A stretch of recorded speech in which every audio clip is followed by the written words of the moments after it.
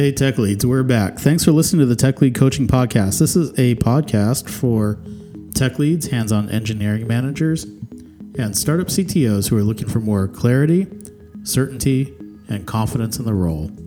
My name is Michael Rice, based in sunny Los Angeles, and every Monday, Wednesday, and Friday I bring you some useful stuff you can put to use today to make you more effective in the role, whether you're brand new or you're highly experienced.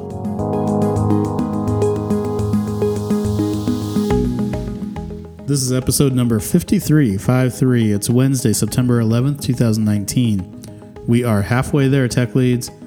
Today we're going to continue our focus of this week's discussion about hiring. In fact, I'm going to float some of my initial ideas about a simple, workable hiring model that I think you can use as a tech lead. It's going to be pretty sketchy though, warning.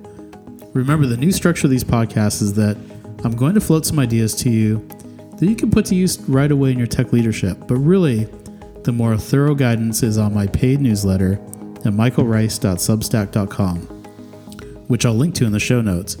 I think it's a bargain at $7 a month.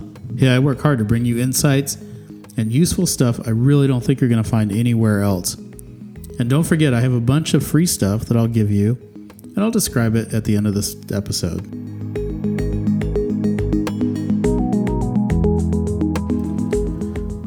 As a tech lead, hiring is not really your core responsibility. Whenever you get involved in hiring, it may only come up, once a week, maybe once a month, once a quarter.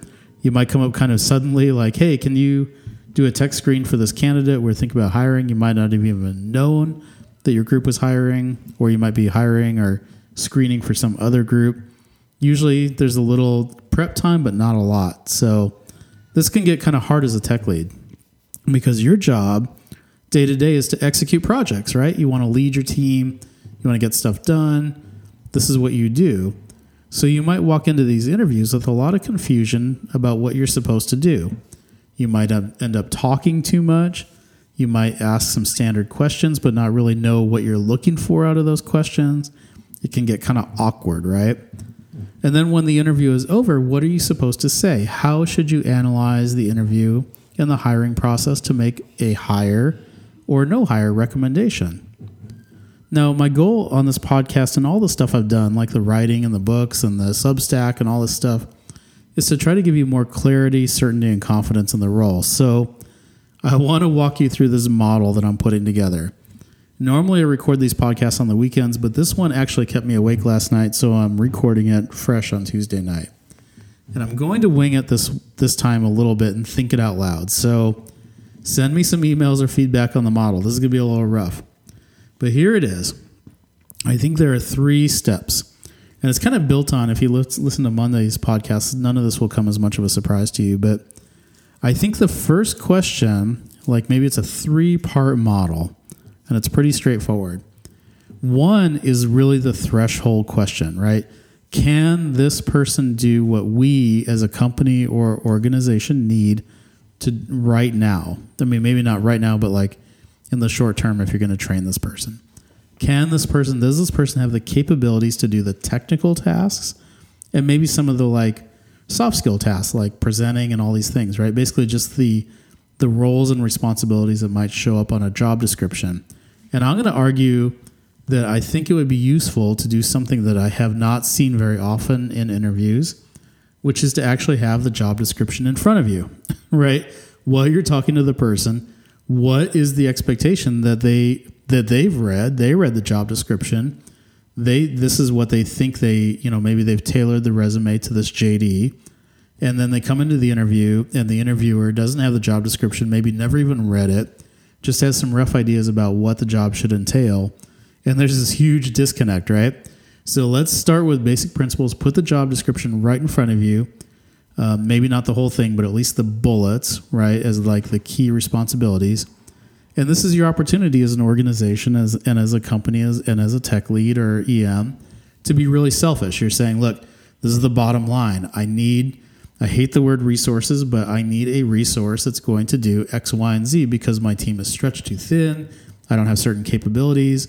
I need this person to bring certain either technical skills or certain capabilities with them that I just don't have. And it's totally fair to start with that kind of selfish point of view. I mean, we need these new team members to accomplish something specific. That's fair, right? You're calling the interview. You're the one that's going to be paying these people. So start with that. Assuming they pass that test, right? Like this, if you think they can do the job, I think the next question is to really focus on the person themselves, right? The candidate. Do they know what they really want to do? Does what they want to do actually align to the job description? Now, that sounds fundamental. It sounds kind of obvious. Like if they're there interviewing, then don't they want to do that job? And the answer is maybe yes or maybe no, right? Maybe they're capable of doing that job, but they don't really want to do it. Or maybe they're kind of hoping that the job will turn into something bigger than it is, right? And if that's the case, that's fine. If it actually will turn into something bigger, but maybe it won't. Maybe this is a job where you're going to need somebody to operate the Jenkins build environment for 2 years or so, and there isn't going to be a lot of growth opportunity.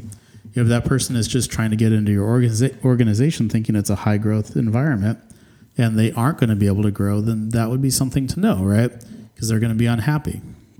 And the next thing is if they don't have the capabilities that you think they need, but you think that they're capable of developing it, can they really rise up to that? And like, would that be something that you think just kind of during the hiring process, and I know it's kind of an abbreviated process, it's hard to really know somebody, but is it something they're going to really stretch and get excited about rising up to a challenge, right? Maybe their skill set or the capabilities haven't really hit the requirements of the accomplishment or the responsibilities you're hoping for, but just kind of in interviewing them and looking at their background, you're like, this person can get there and they're going to enjoy getting there and they're going to like it and they're going to be fully engaged in the team and this is going to work really well. So think about the person. There are probably a lot more questions, but those are kind of the first two that I'm thinking about in my model. And then the third one is really important, and it's kind of what I talked about on Monday and also in the Substack post I made is, your team is kind of immutable as it is, right? The configuration, who they are, and when you add new people, it really becomes kind of like a new team, right? The dynamic changes a lot. And so one of the things I think you really need to think about is how will the team be different with this person? Will it be better? Or maybe not so much better, because that's a really vague term, but like, will this person cause the team to grow? Will this person bring new capabilities or bring kind of like a fresh breath of life to the team that it hasn't had? Will they push the team to think in new ways? Will they drive more engagement on the team? Will they be kind of like a lightning rod that might be really useful in a way, right? I mean, there's a lot of different ways to think about how this person could be really useful or effective on the team. And it doesn't necessarily need to be like kumbaya. Like, I don't mean it that way. I mean, like this person, you might want to bring somebody in to like kind of electrify a team. So that's totally fine. So again, this is my model. I'm just kind of thinking out loud right now. It starts with your own selfish needs, right? Like what do we really need to accomplish? The next is the person themselves. Like, let's put some focus on this person and like, do they really want, how are they going to fit into this organization? And then 2, how is the organization going to change when they get in? So pretty simple, right? But I think it's kind of useful because, like I said, you might have some interview training or some kind of dry stuff, but what do you really do with it, right? Like, how do you really operationalize it? And I hope this helps. We'll refine it over the weeks and months, but this is my first thought on it. So do let me know. Send me some feedback. I'm super curious.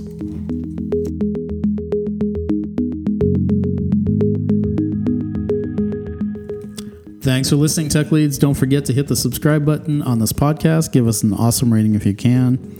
We are on a mission. We're trying to figure out this tech lead, hands-on EM, startup CTO thing, kind of frontline leadership thing, where there is a lot of expectation and usually very little support. So thank you for taking me on this journey with you.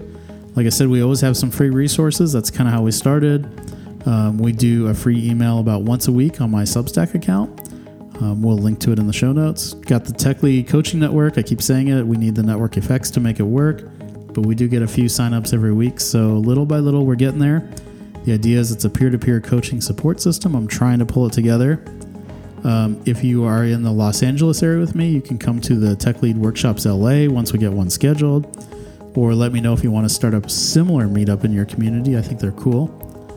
Finally, you can download my free ebook, How to Be a Tech Lead on LeanPub. And no matter what, I want to hear from you, especially on this one. This is my sketchiest topic to date. So drop me an email to me@michaelrice.com or hit me up on Twitter @michaelrice.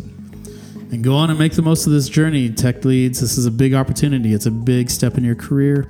You're going to do great, and we're on this journey together. My dad.